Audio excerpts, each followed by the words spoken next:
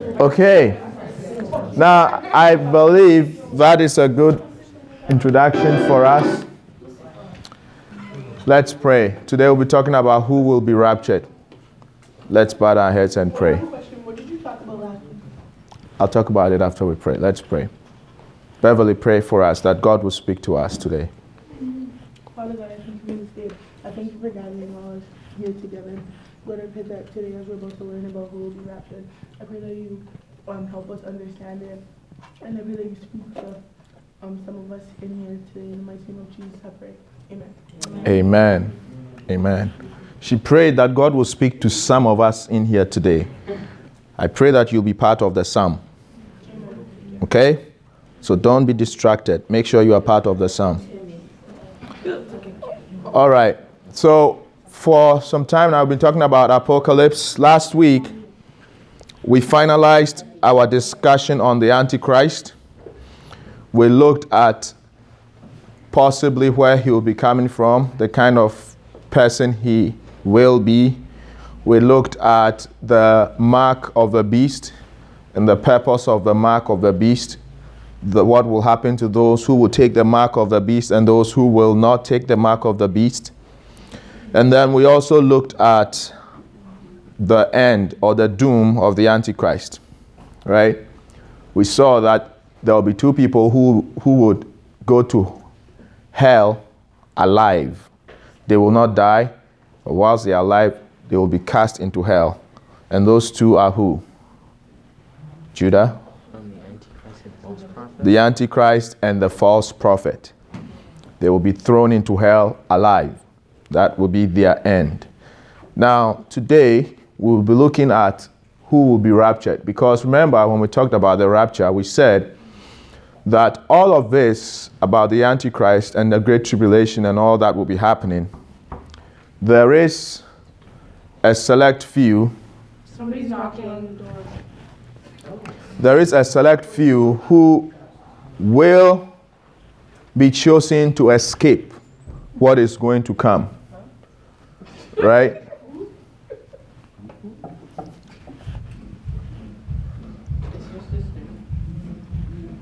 Myra, it's Ella.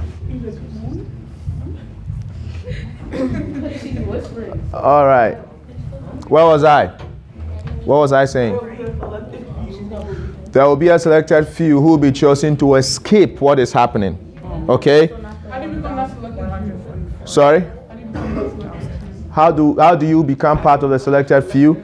Exactly. That's what we are going to study today. Who will be raptured? Those who will be raptured are the ones who will escape what is going to happen. All that you saw in that short video and all the chaos, the judgments, the evil that is going to happen, they're all going to happen during the tribulation, but we can escape if we pay attention to what God is saying right now.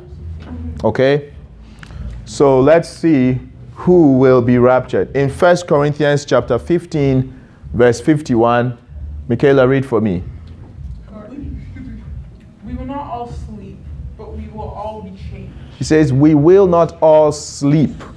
The word sleep there is referring to death. Because death is temporal. You know, death, as much as we think it's like you're gone forever, it's actually temporal. It's a brief transition. When people die, they're just sleeping according to the scriptures.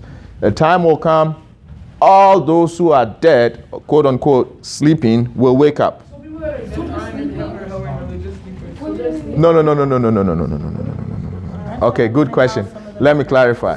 They're not just sleeping as in sleeping in the grave. No. They're sleeping, but their soul is either in paradise or in hell. Okay? Their soul is either in paradise or in hell. The Bible says it is appointed unto man once to die, and after death, what? Judgment. So, according to what we understand from the Bible, once you die, what you face is judgment to determine where you are going. Yes. So then if some of them are in paradise and some of them in hell, but they haven't faced judgment, shouldn't all of them be in paradise until judgment?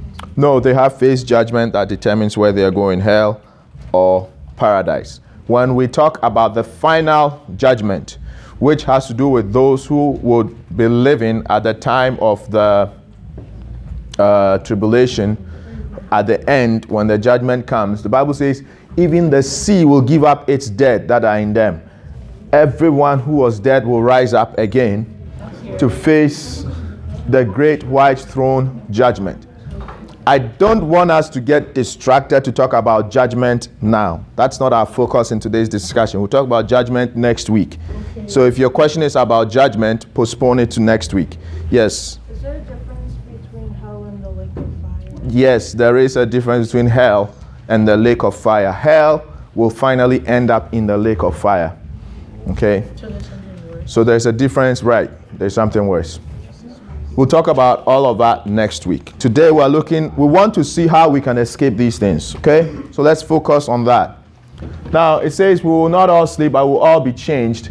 At the time the rapture occurs, all believers, not just some, all believers will be changed.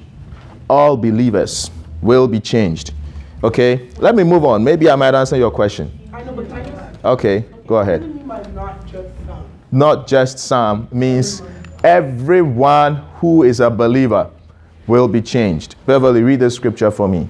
1 Thessalonians 4:16-17. For the Lord himself will descend from heaven with a cry of command, with the voice of an archangel, and with the sound of the trumpet of God. And the dead in Christ will rise first. Then we who are alive, who are left, will be caught up together with them in the clouds to meet the Lord in the air. And so we will always be with the Lord. 1 Thessalonians chapter 4, verse 16-17. Amen. Amen. So you see here, it's saying the Lord himself will descend from heaven with a cry of command, with the voice of an archangel, with the sound of the trumpet of God.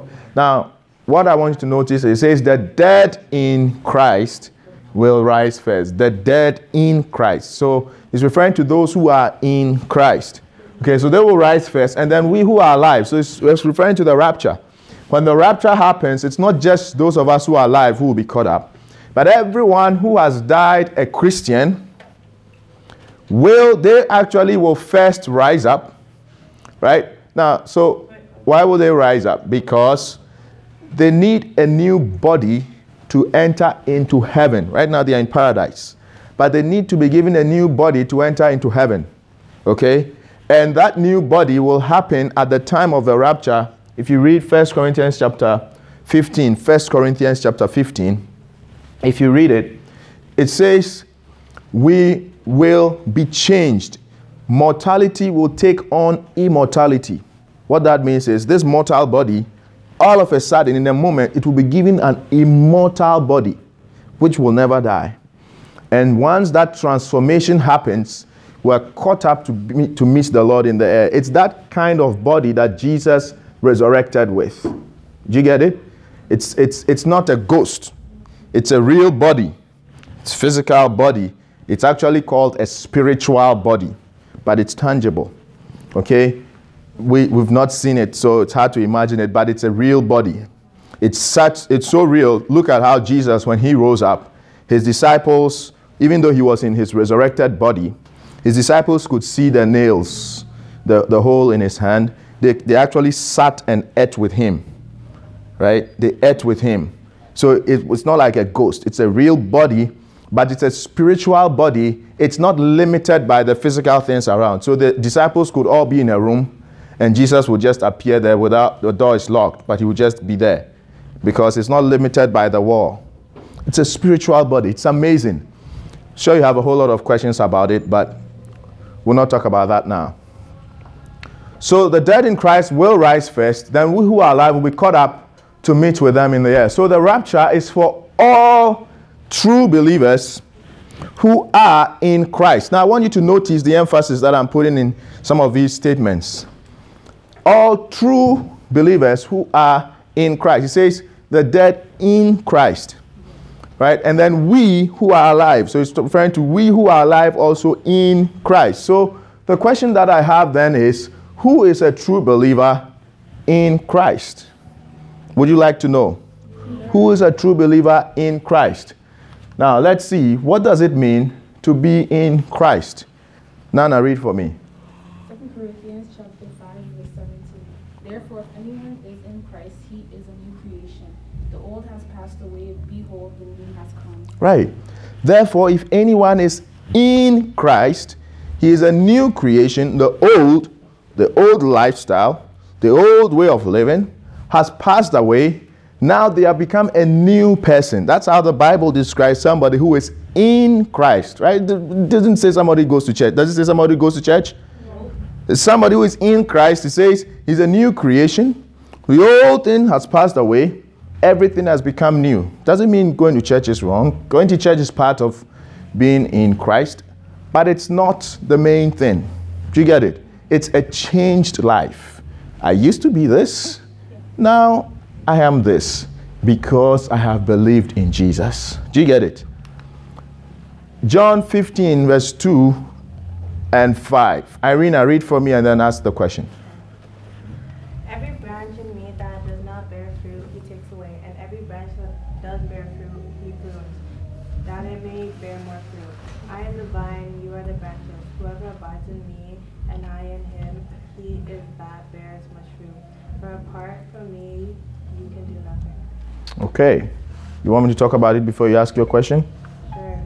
So here he's saying every branch in me. You see the emphasis, in me. We're talking of being in Christ. This is Jesus speaking. He's saying anyone who is a branch in me and does not bear fruit, he does what? He takes it away. So that there are some people who will claim to be in Christ, but Jesus is looking for something that shows that you are in him, right? What is that? Fruit. So he says, anyone who is in me but does not bear fruit, he does what? He takes away. Right? Okay. Let me finish so that you can come with your question. And then he says, and every branch that does bear fruit, he prunes. You know what pruning is? Right? When the branch is bearing fruit, and sometimes it has so many leaves, it's hindering the fruit from becoming big, right? There's other things that are hindering it. Then he will be pruning it, cutting some of the unnecessary parts that are hindering the fruit from coming, so it will be able to bear more fruit, right? So every branch that does bear fruit, he prunes so that it will bear more fruit. Then Jesus says, I am the vine. You, talking about us, we are the branches. Whoever abides in me, we're talking of people who are in Christ. Whoever abides in me and I in him, it says, he is the one who bears much fruit. So if I were to ask you, who is somebody who is in Christ? How will you know that this person is in Christ? What will be your answer? Aaron?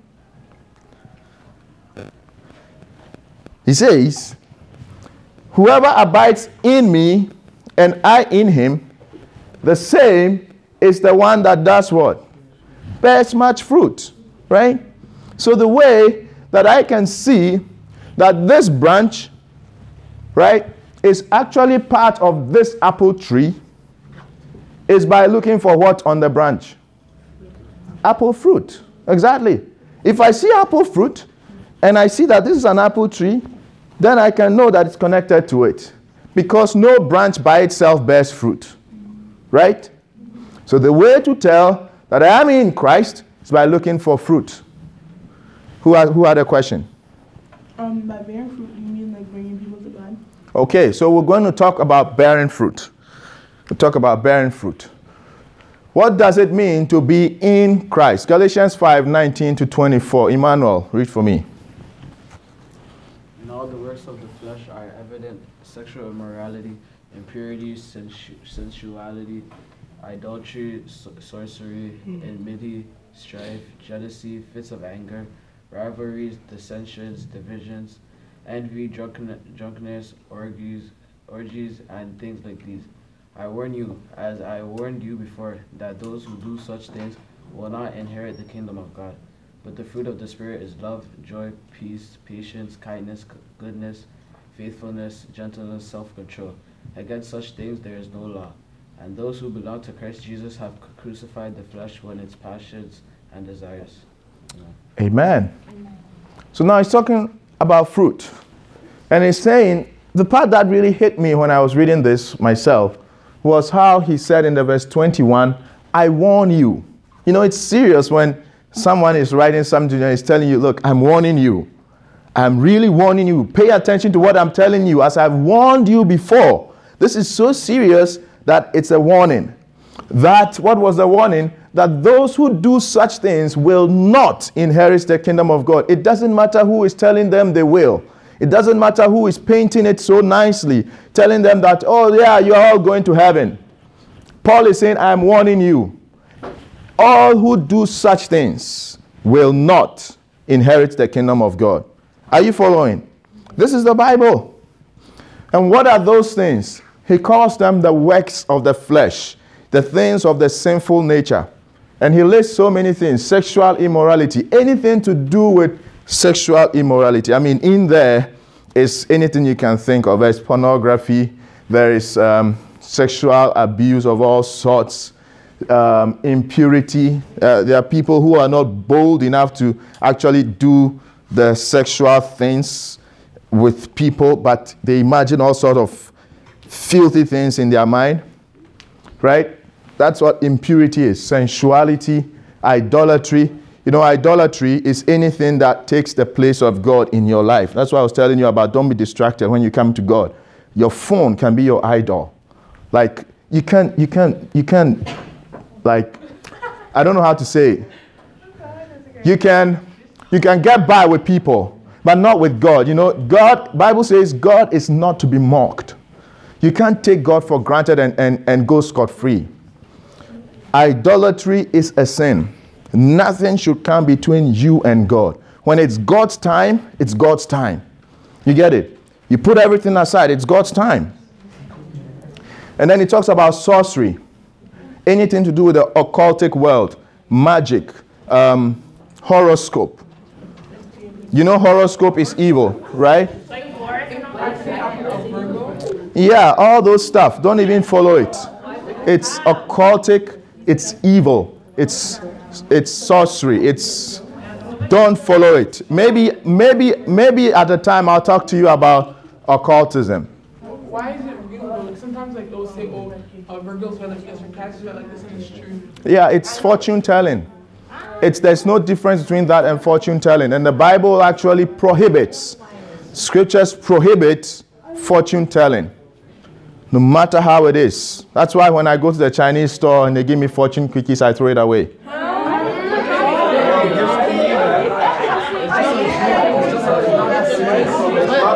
So are you telling me you believe in what the fortune cookie is saying, that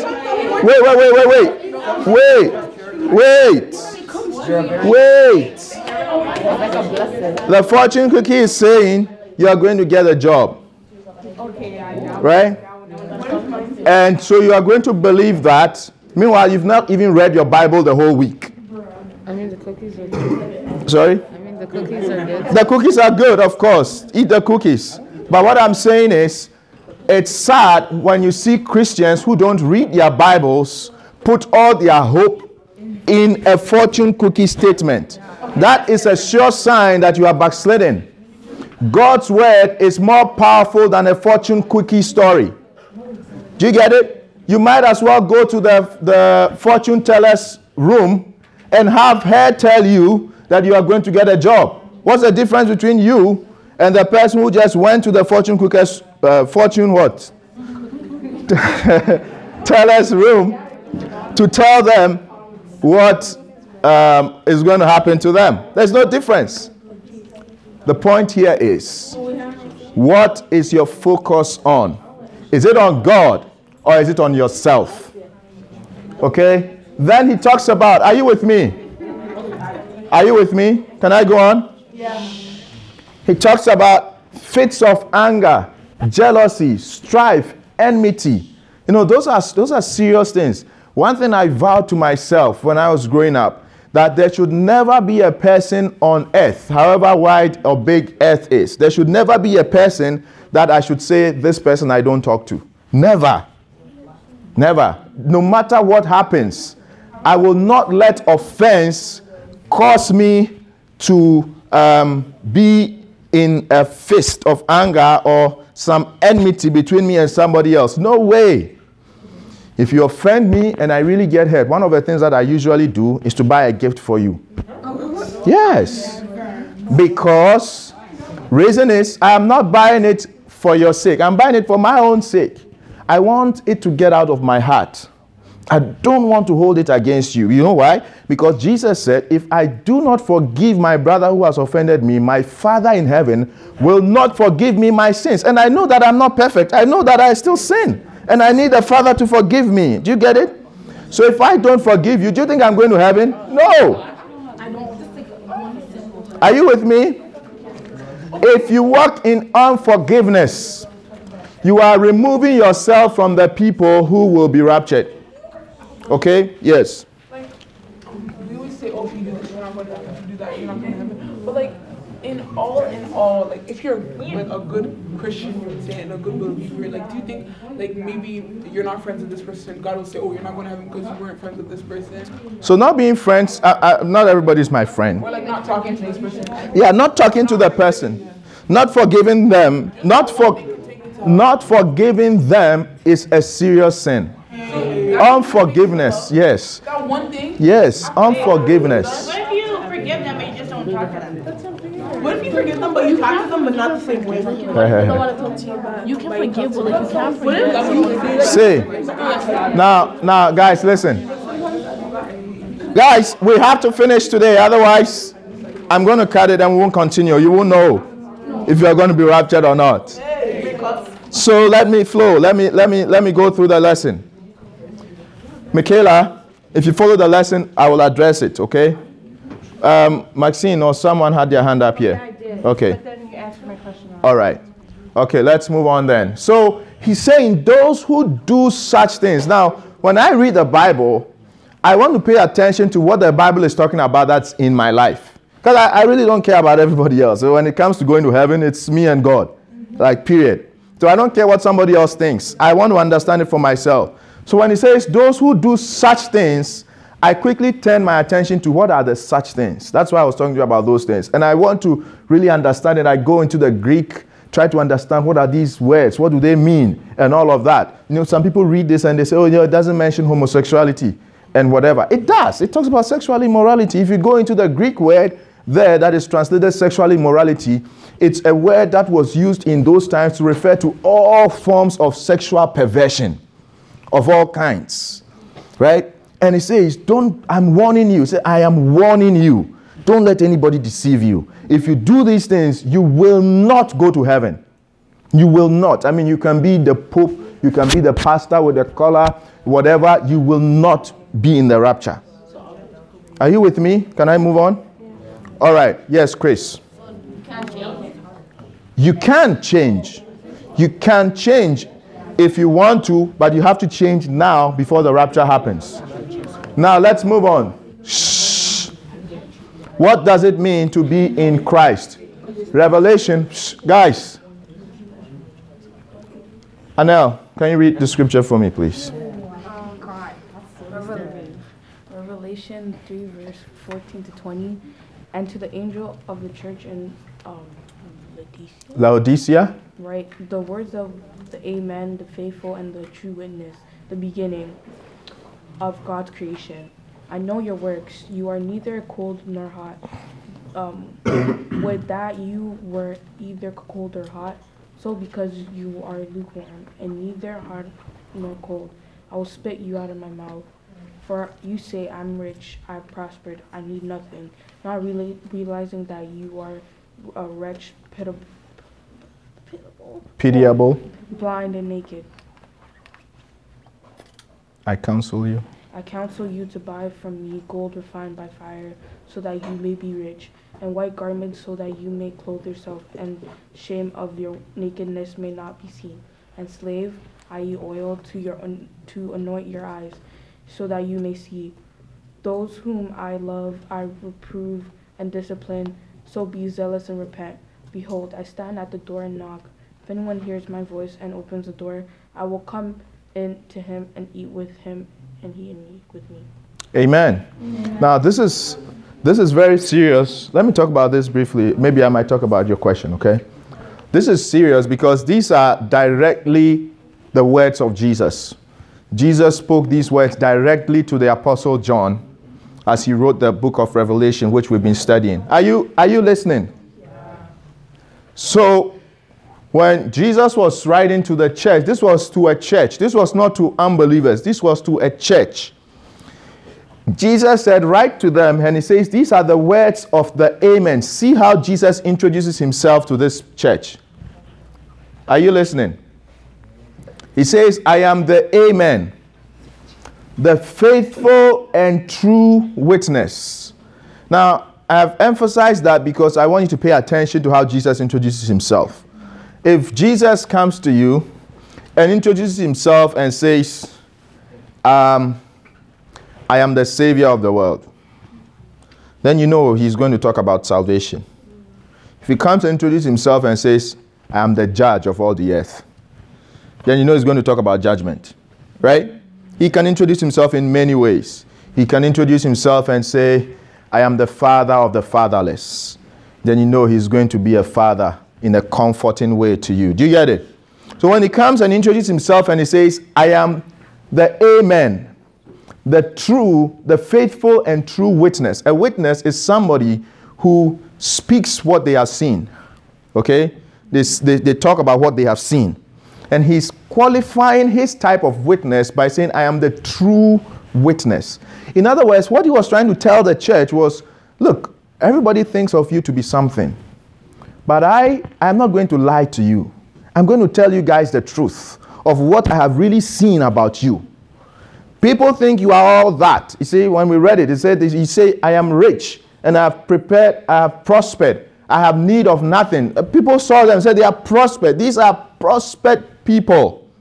But Jesus comes and says, look, I am the true witness. I'm not going to lie to you guys and sugarcoat my words. I'm going to tell you as it is, that you guys are so backslidden that I'm even thinking of vomiting you out of my mouth. Now remember, we're talking about being in Christ to qualify for the rapture. If he vomits you out, will you be in him? No. You won't be in him. So why would Jesus want to vomit out these people? What have they done? He says, I know your works. You are neither cold nor hot. You are lukewarm. In other words, you now, you are not in the world, but you now too you are not in me fully. It's like I am here, half. When it's church time, I go. When they are going for parties, I also go with them. Right? When the people who are not Christians are doing their worldly things, you find me there. When the Christians are also doing their churchy things, you find me there. That is a lukewarm person. And the faithful and true witness, he's saying, I am not going to sugarcoat. You know how some pastors try to sugarcoat things because they want you to come to church. You know, it's okay, just come. Just come and give the offering. No, the faithful and true witness, he doesn't care about your offering. He doesn't care about you coming to add to the number. He's saying, I'm going to vomit you out of my mouth. He actually said, I wish you were either cold or hot. You know, actually, his wish was that you were either a full-blown unbeliever who is having good time in the world, right? Knowing fully that you are going to hell and enjoying yourself in the world, or you are a full-blown follower of Jesus Christ who is going all out for him. That's actually what he wishes for all of us. So being like sitting on the fence halfway, you know, I'm in, but I'm not fully in. Jesus doesn't like that. He says, I'm going to vomit you out of my mouth. Amen. And then he tells them, I am counseling you to buy from me gold refined by fire and white garments so that you'll be clothed. And then salve or medicine like oil for your eyes so that you will see. He recommends 3 things to them that will help them to turn around. Okay? And what are those 3 things? Gold refined by fire.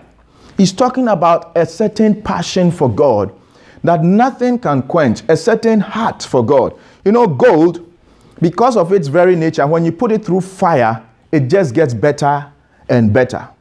When you have a passion and a love for God, it doesn't matter what you go through, it just makes you better and better and better. You love him the more and the more and the more. Do you get it? That's what he was recommending for them. That you need to rekindle your love, your passion, your zeal for me. That's why he said, be zealous. Remember the scripture, he said, verse 19, be zealous and repent. In other words, get back to your passionate love for me again. Have you seen a young man who is passionately in love with a young woman? He doesn't joke with her.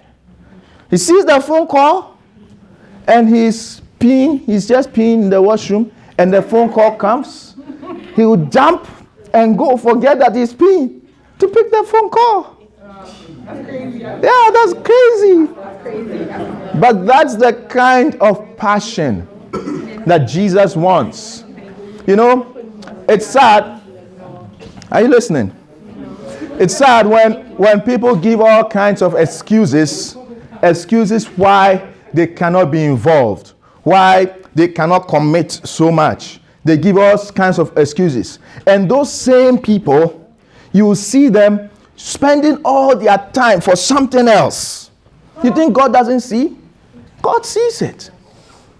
Right? And today, God is challenging all of us, including myself. Let us rekindle that love again. And then he says white garments.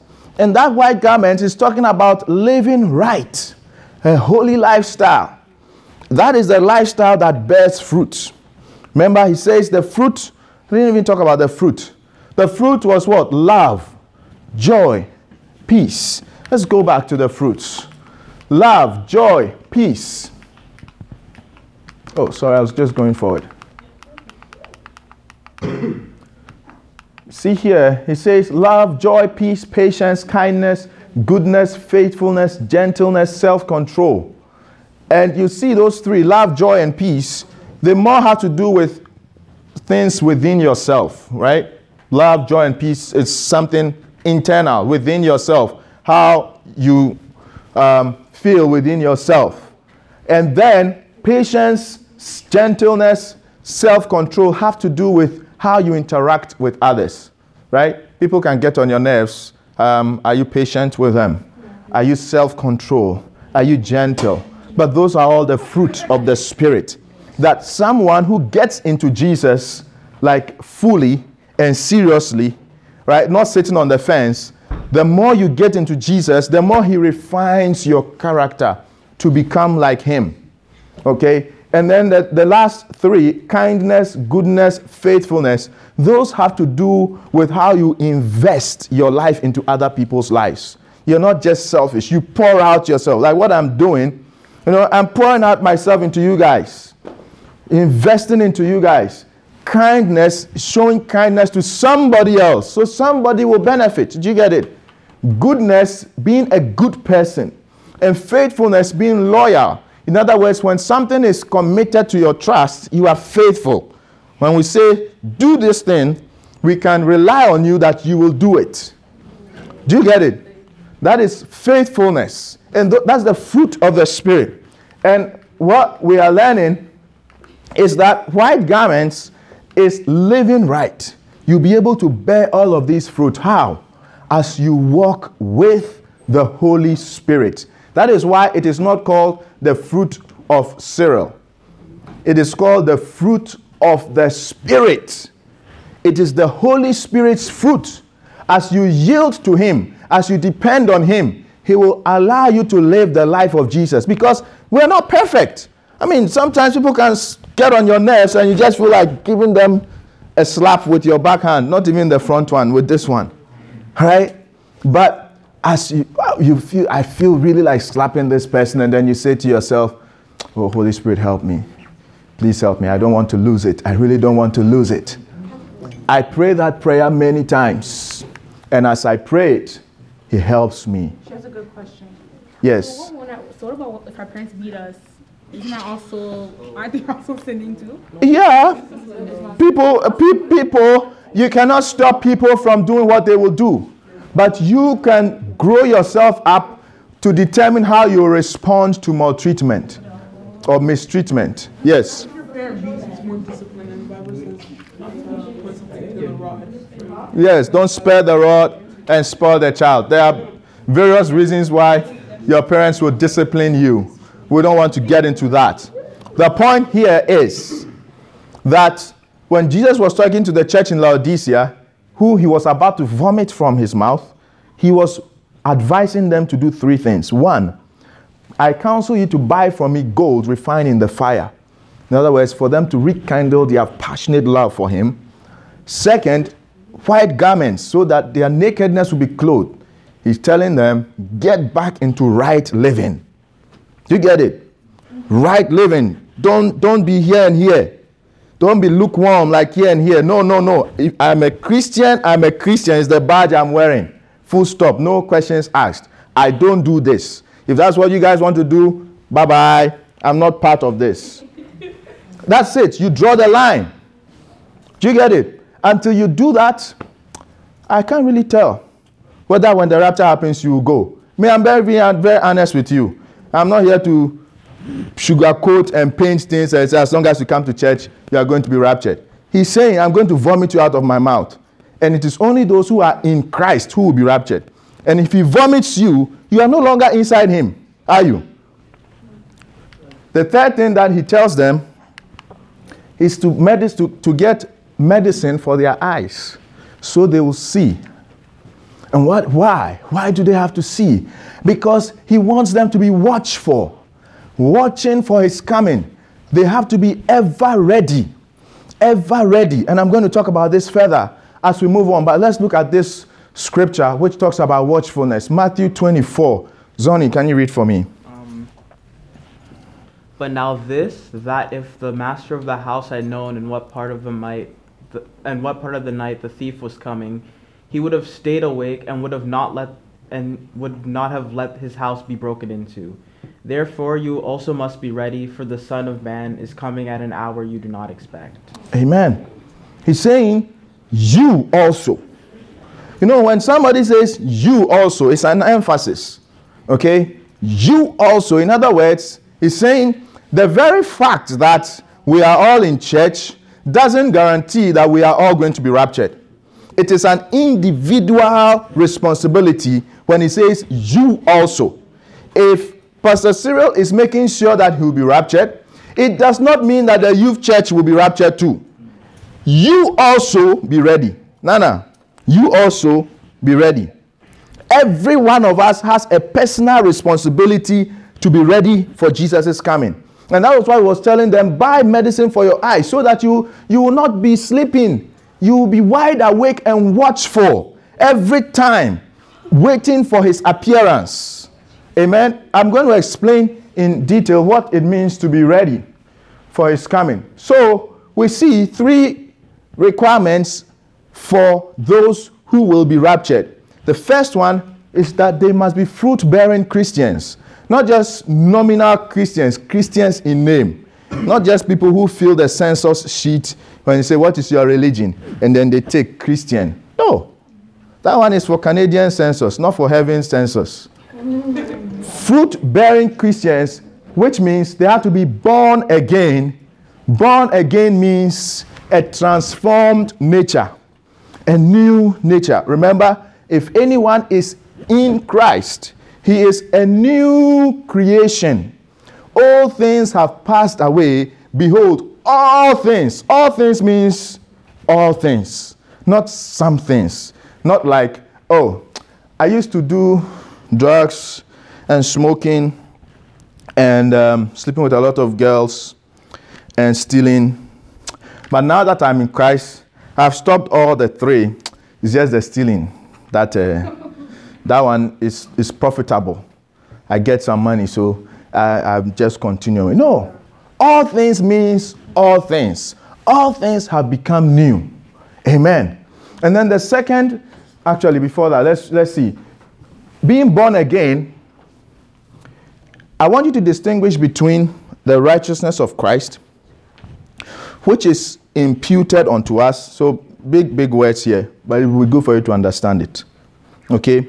There is what is called imputed righteousness. Impute means it is given to you. You don't work for it.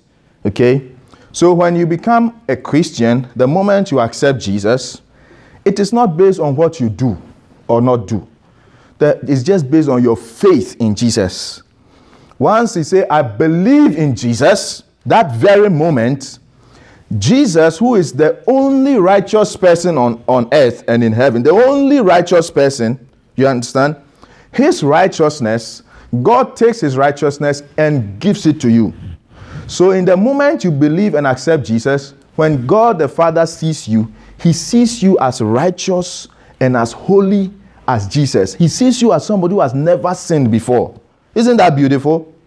And that is what the Bible scholars call justification.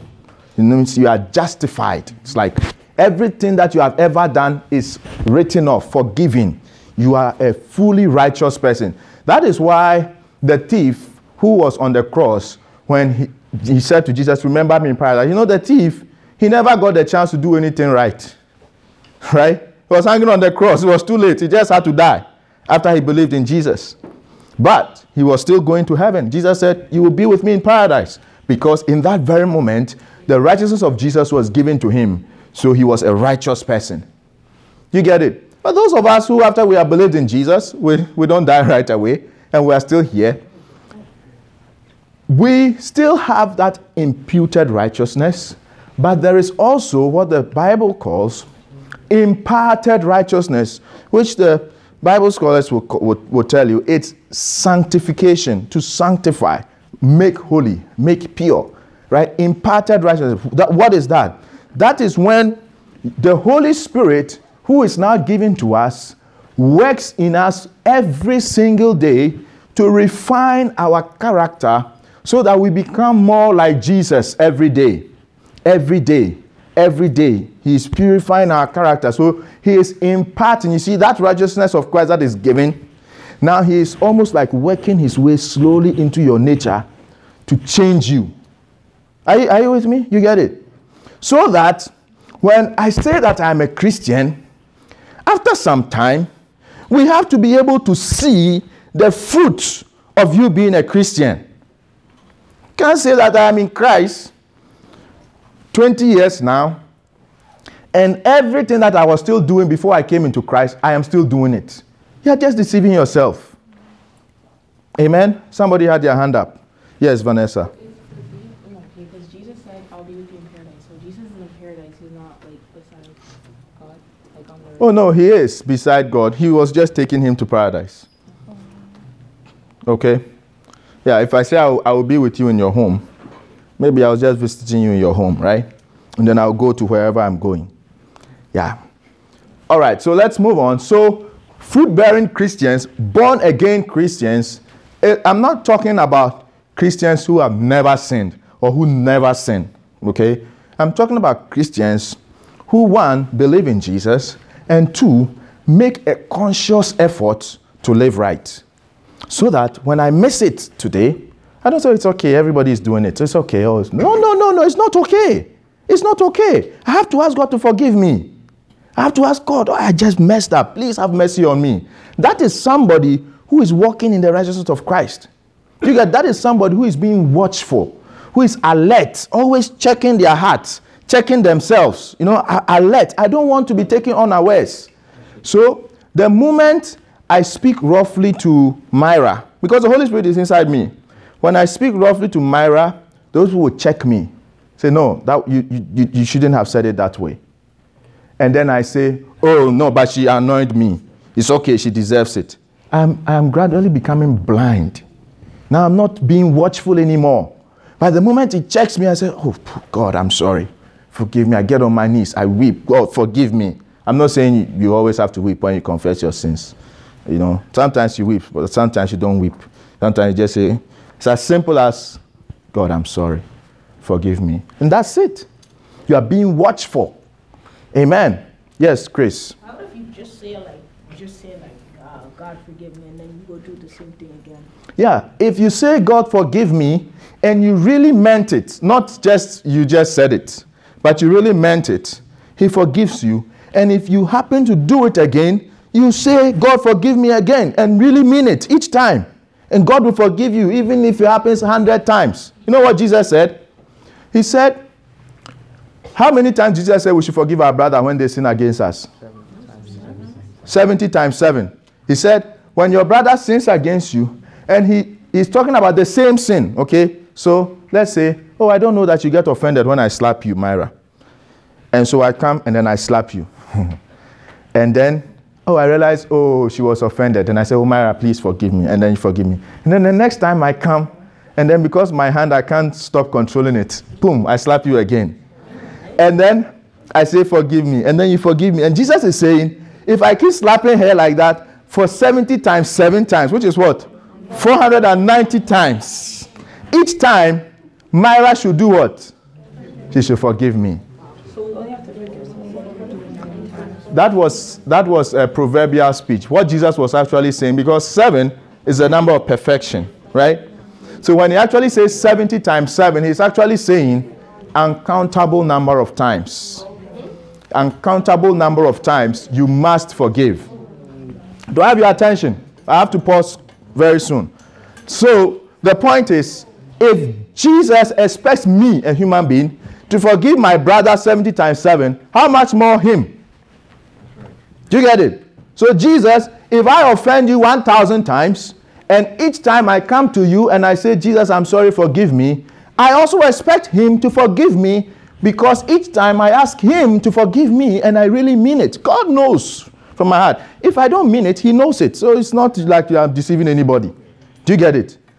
But God knows. The point is, when you are always sorry for what you have done, and you are consciously asking God to forgive you, and not only to forgive you, but to give you the power to overcome. Because that is also our portion. He said, sin shall not have dominion over you. Sin shall not rule over you. Sin shall not have power over you. Because you are not under the law, but you are under grace. In other words, there is power available for us to overcome every sin that besets us. That, there are sometimes we struggle with some certain things. We try to stop it, but it's difficult. You don't let it go on. No way. You have the power. You get it? Kill it with that power of the Holy Spirit. You cry, say, Holy Spirit, this thing is troubling me. I want power to overcome it. And be serious. We take things so lightly. That's why we keep struggling. No way. No way. Why did Jesus die? Why should his death go in vain? He died when he said it is finished. It was really finished. There is no sin that must overpower a child of God. Amen. Who had their hand up somewhere? Yes, Irina. So if you ask God to forgive you for something, and he does, and then you still feel bad, so you ask him again and keep asking, will he be annoyed? No, to some extent. To some extent, but what you need is to know that God is not like a human being. When God says, I will forgive you, he means it. So when you ask him to forgive you, you must believe that he has forgiven you. You get it? And don't be asking again. Believe it. The devil will try to make you feel that, look, see, God hasn't really forgiven you. Then remind the devil, no. God's word said, when I ask him to forgive me, he will forgive me. Therefore, I believe he has forgiven me because I have asked him to forgive me. Period. Case closed. Yes. How do you forgive yourself? How do you forgive yourself? That one is a process. That one doesn't happen in an instant. That is a process which I don't know if I can start talking about now. We'll pick it up another time. But you definitely have to learn to forgive yourself when you mess up. You're not perfect. Sometimes you can mess up. Okay? But you have to learn to forgive yourself. Let's move on. So the first criteria for being raptured is what? Be born again. Have a transformed life. Be a fruit-bearing Christian. The second criteria is that you should be a Christian who is not what? Lukewarm. You should be on fire for Jesus. You should be passionate for Jesus. Do you get what I'm telling you? Me, I don't want to play cha-cha with my going to heaven. Do you know what cha-cha is? Like games. I don't want to play games with my going to heaven. Hey, because if I miss the rapture, can't sing. Can't sing. Cha-cha is can't sing. Dancing. Oh, cha-cha's life. Okay. So, what I'm saying is, if the rapture happens, and then I'm still here, hey, Tofiakwa, I don't want that to happen. And so, if Jesus is telling some people, now because you are lukewarm, I'm going to vomit you, then what do you think I should do? I have to crank up my temperature for him. Crank it all the way, because, hey, if people who are lukewarm barely are making it, then I want to be on the highest side of hot for Jesus. Are you with me? Number 3, you have to be ready. You have to be ready. You have to be ready. Let's read this. I'll end with this scripture here. Emmanuel, can you read for me? Let's pay attention. Guys, let's pay attention. In the kingdom of heaven will be like 10 virgins who took their lamps and went to meet the bridegroom. 5 of them were foolish and 5 were wise. When the foolish took their lamps, and they took no oil. They took no oil with them. But the wise took flasks of oil with their lamps. As the bridegroom was delayed, they all became drowsy and slept. But at midnight there was a cry, "Here is the bridegroom, come out to meet him." Then all those virgins rose and trimmed their lamps.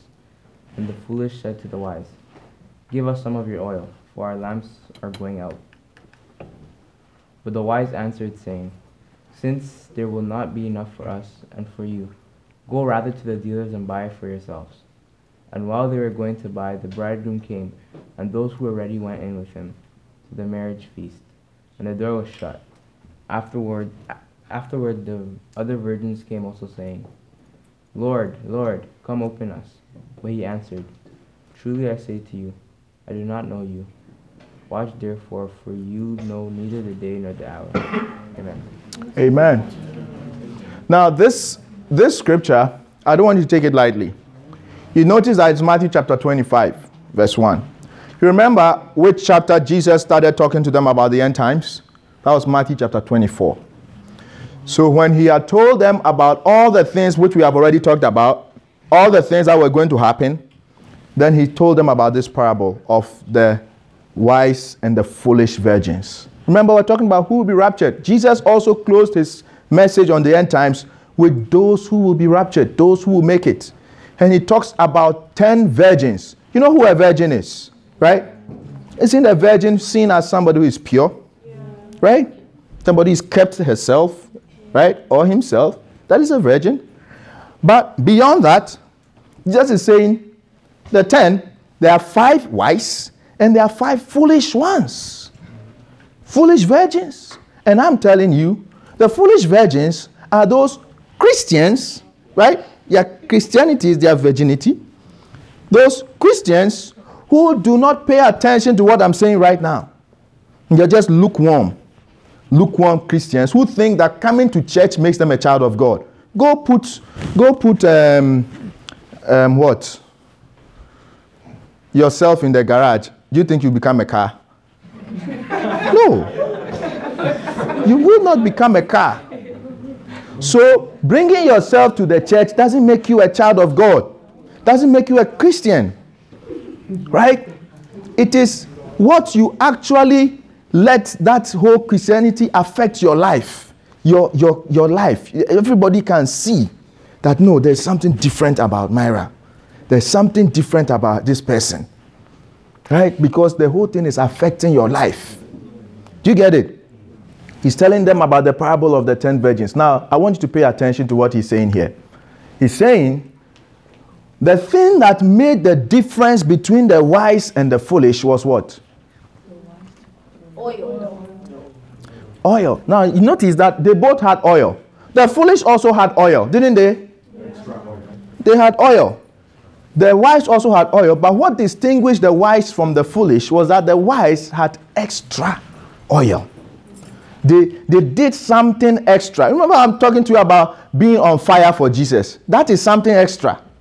The great crowd of people today who are in the lukewarm zone, they don't want to do something extra to be on fire. You know, it takes something extra to crank up your temperature for Jesus. It takes up discipline. Say, waking up, I'm going to pray this morning before I go out. I'm going to read my Bible. I'm not going to take my church going trivially. I'm going to take it seriously. It's time for church. Hey, I have to wake up. I'm not going to be late. That is a serious person who is doing something extra. Do you get it? There is camp coming this year. Mommy has been saying she doesn't have money. But I want to go to camp. So the money, the $5 ice cream every day, I'm going to start saving it. That is somebody who is doing something extra. Do you get it? Doing something extra will cost you. You think the extra oil came free for the wise people? What did the person tell the foolish ones when they were asking? Go and do what? Buy. You buy with what? Money. It costs. It will cost you. You want to be serious for Jesus? It will cost you something, Zoni. To cost you something. Sometimes you may lose some friends. If you don't want to lose friends, you just want to be popular amongst your friends, okay, go ahead. You might be around with them when after the rapture happens. And maybe you'll be the one preaching to them. God forbid. We are all going in the rapture. Say amen. Amen. Amen. So let's do something extra. Now there are a few things I want you to notice here in this. Christians who will be raptured, they have their lamp always burning. What Jesus was saying. To have your lamp burning involves three things. And amazingly, it is those same three things that we have talked about before. The first thing is that they always live in the light. If your lamp is burning, don't you always have light around you? Yeah. So you're always living in the light. To live in the light means that they are living right. They are living right. Jesus said something. I want you to pay attention to what Jesus said. John 3:20 and 21. Nana, read for me. For everyone practicing evil hates the light and does not come to the light, lest his deeds should be exposed. But he who does the truth comes to the light, that his deeds may be clearly seen, that they have been done in God. Amen. Jesus is saying people who live in the light, they do good deeds, and so their deeds are seen. The ones who don't like the light, who don't go through the care of making sure that their lamp will never go out. It's like, I'm just flowing with the crowd. You don't really care if you lose your Christian fire. So all of a sudden you realize you are living in darkness. And he said those who live in darkness is because they hate the light, because their deeds are evil and they don't want it to be exposed. So these wise virgins were people who made a conscious effort to make sure that their light doesn't go out, that they are always living right for Jesus. Amen. Number two, they are always on fire for the Lord. If your lamp is burning, doesn't mean you always have fire for Jesus, right? The lamp is the fire. It's the fire that brings the light. They are always on fire for Jesus. Look at what this scripture said. Michaela, read for me.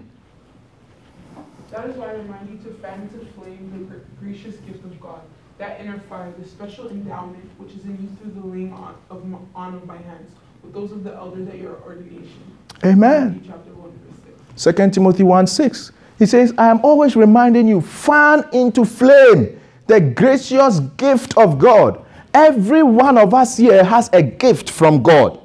God has put a gift in every one of us, which he needs for his church to go on. He needs for his work to go on. You can decide, I'm going to pack my gift and sit on it. I'm not going to use it. It's up to you. You're sitting on your fire and you are not going to be a candidate for the rapture. Because the fire is what will bring the light around you. Are you with me? And when the fire is no more there, the light is gone and the darkness is around. And the darkness will make you not to see when he's coming. Okay?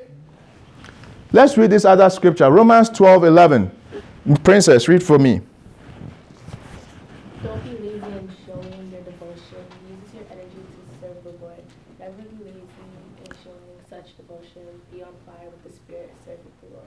Amen. So these are two different versions of the same scripture. The first one, I like it. It says, don't be lazy in showing your devotion. Use your energy.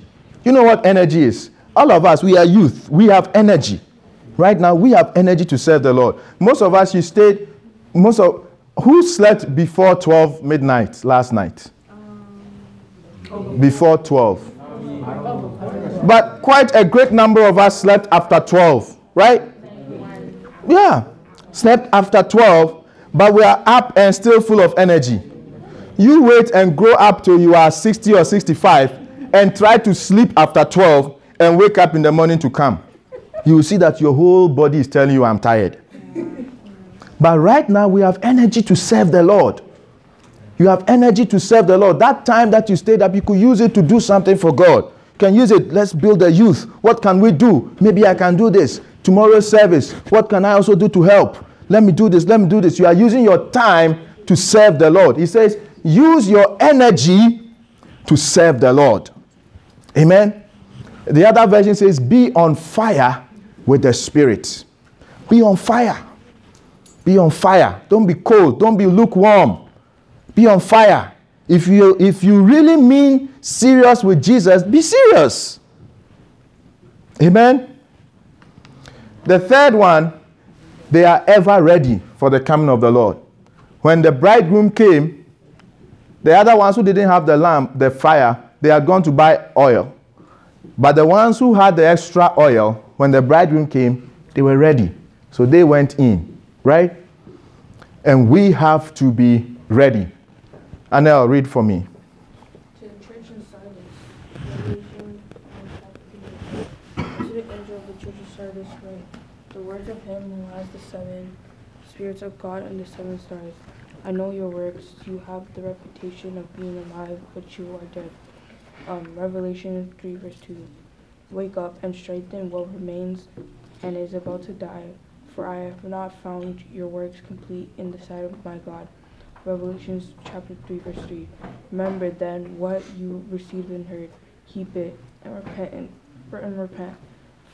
If you will not wake up, I will come like a thief, and you will not know what hour I will come against you. Amen. This is Jesus speaking to the church. He's saying that you have a reputation to be alive, but you are dead. Everybody knows that you are a Christian. Everybody sees you as a Christian, right? But I, Jesus, I see what they don't see. I see that you are really dead. You are not alive. And I'm telling you to repent and strengthen what is about to even die. And he says, if you do not repent or wake up, I will come like a thief, and you will not know what hour I will come against you. That's a reference to the rapture. Because the rapture is a secret appearance of Jesus. The whole world will not see. They will not know. All that they will see is that people are vanished. And it is only those who are awake and ready and alert who will know when the trumpet sounds. You know, when it says he will come with the voice of the archangel and the trumpet of God. It is only those who are ready who will hear that trumpet. And once we hear it, boom, we will be changed. My body will be changed because I'm going. My body will be changed. I'll be given a new body which can endure heaven and be caught up to meet with him. But the others, it will be like a thief in the night. By the time they wake up, oh, everybody is gone. You have to be ready. Yes, Michaela.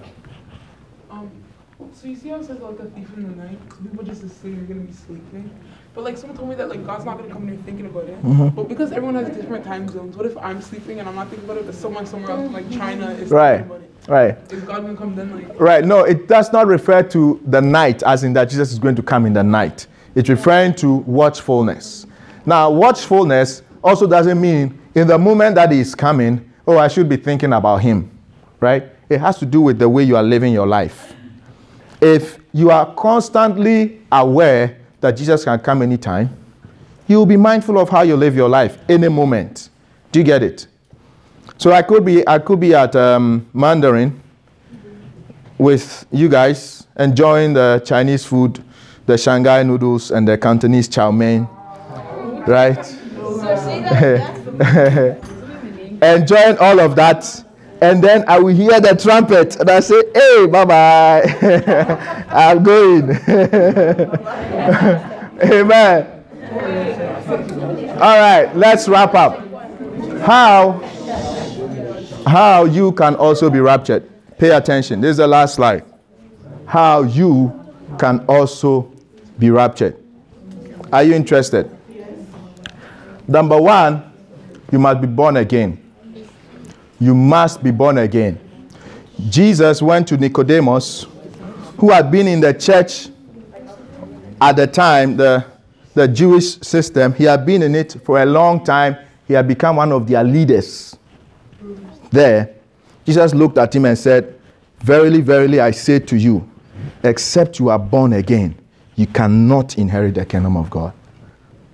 He had been in the system for a long time, to the point where he had become one of their top leaders who can explain the Bible to you. He was a teacher of the law. He can teach people the Bible. Jesus looked at him and said, "You, except you become born again, you are not going to heaven." So it's not about that you are coming to church. You get it? Coming to church is important. You have to come. But it's not about that, "Hey, you see, I come to church, so yeah, I'm going to heaven when the rapture." You are joking. You must be born again. You have to be born again. Your life has to be changed and transformed. You get it? You have to be changed and transformed. After you have believed in Jesus, you have to be actively working with the Holy Spirit to transform your life, to change you into a new person. Otherwise, it will be like a surprise. Amen? Number 2, you have to be involved. One of the surest way to be on fire for Jesus is to be involved. Because when you are involved, the gift that is in you, you are able to use it for God. If I was not the youth pastor, today, fine Sunday, I will be dressed nicely with my suit, my family, my nice family, and then we'll go and sit there, and then I'll be holding my child, and then some pastor will be preaching to me, and then we'll just sing and clap. I give my offering, and then we are done. I pack my family into my car, and then we go home. But God had already put some gift in me. But I'll be sitting there carrying my baby and taking it to the. That is what I'll be doing. Do you think I'll be on fire for Jesus? No. When I go home, I'll put on the TV, I'll be watching basketball. I won't be on fire. But right now, I don't have time to watch basketball. Because I've barely slept. I have barely slept because I had to prepare to talk to you guys. So when I go home, after I play with my children, then I catch some more sleep. You get it? That is how it is when you are using your gift to serve the Lord. You get involved. Whatever it is you can do. We are going to do nominations now. We need people to be sports leader, media leader, president, vice president, secretary, treasurer, event organizer. You can do something. You too, you can do something. Are you with me? Use your gift to serve the Lord and be on fire. Say, "Hey, this Friday, what are we doing? Let's organize something." Then as you organize it, some person will come who also doesn't know the Lord. They'll come to play the basketball too. Then we talk to the person becomes a Christian. You don't think you will get a reward for organizing the basketball event? You will get a reward. You may not be the one that will preach, but because of your presence that made the event possible, when that person came to the Lord, you also get a reward. And your fire for Jesus keeps blazing. Lastly, you have to be ready. What it means to be ready is to continue to live right and to serve with your gift. You know, one of the mistakes that people do is that the moment I get myself involved and I've started living right, I know that my life is changing, I think that I have arrived. And so they stop continuing. You do that, you are no longer alert. You are no longer watchful. When you are ready, you are watchful. You are continuing to serve, continuing to live right. Every single day you are striving forward. What more can I do? Pastor Cyril, what can we do in the youth? What can we do? What more can we do? Amen? When you have these 3 things in your life, look, I'm telling you, you can be sure that you are going to be part of the rapture. There's no 2 ways. You can bet your life on it. Like me right now, nobody can deceive me. I am confident when the rapture happens, I'm going. It's not like I'm not sure. I am very sure. Amen. He was just blessing my statement. I am very, very sure. You know why? Because I'm not cooling down now at all. I am cranking up the temperature more and more on fire for Jesus. Even if, you see, when we are doing praise and worship, you guys are not singing, you see, it doesn't affect me. It doesn't affect me cry. Hey, cold water can't affect my fire. Still, I will sing and scream and whatever. Be on fire for Jesus. Amen. Shall we be on our feet?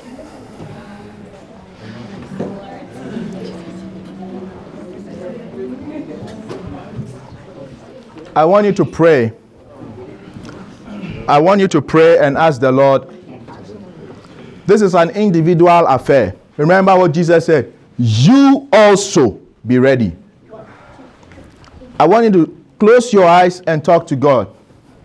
Say, Lord Jesus, I have really heard you talk to me today.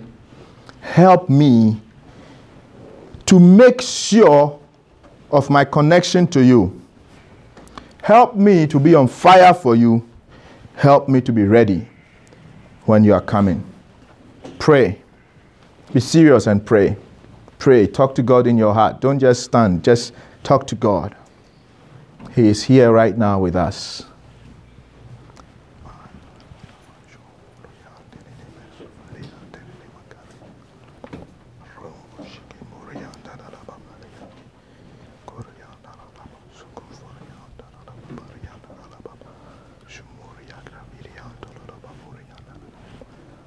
Oh, Jesus.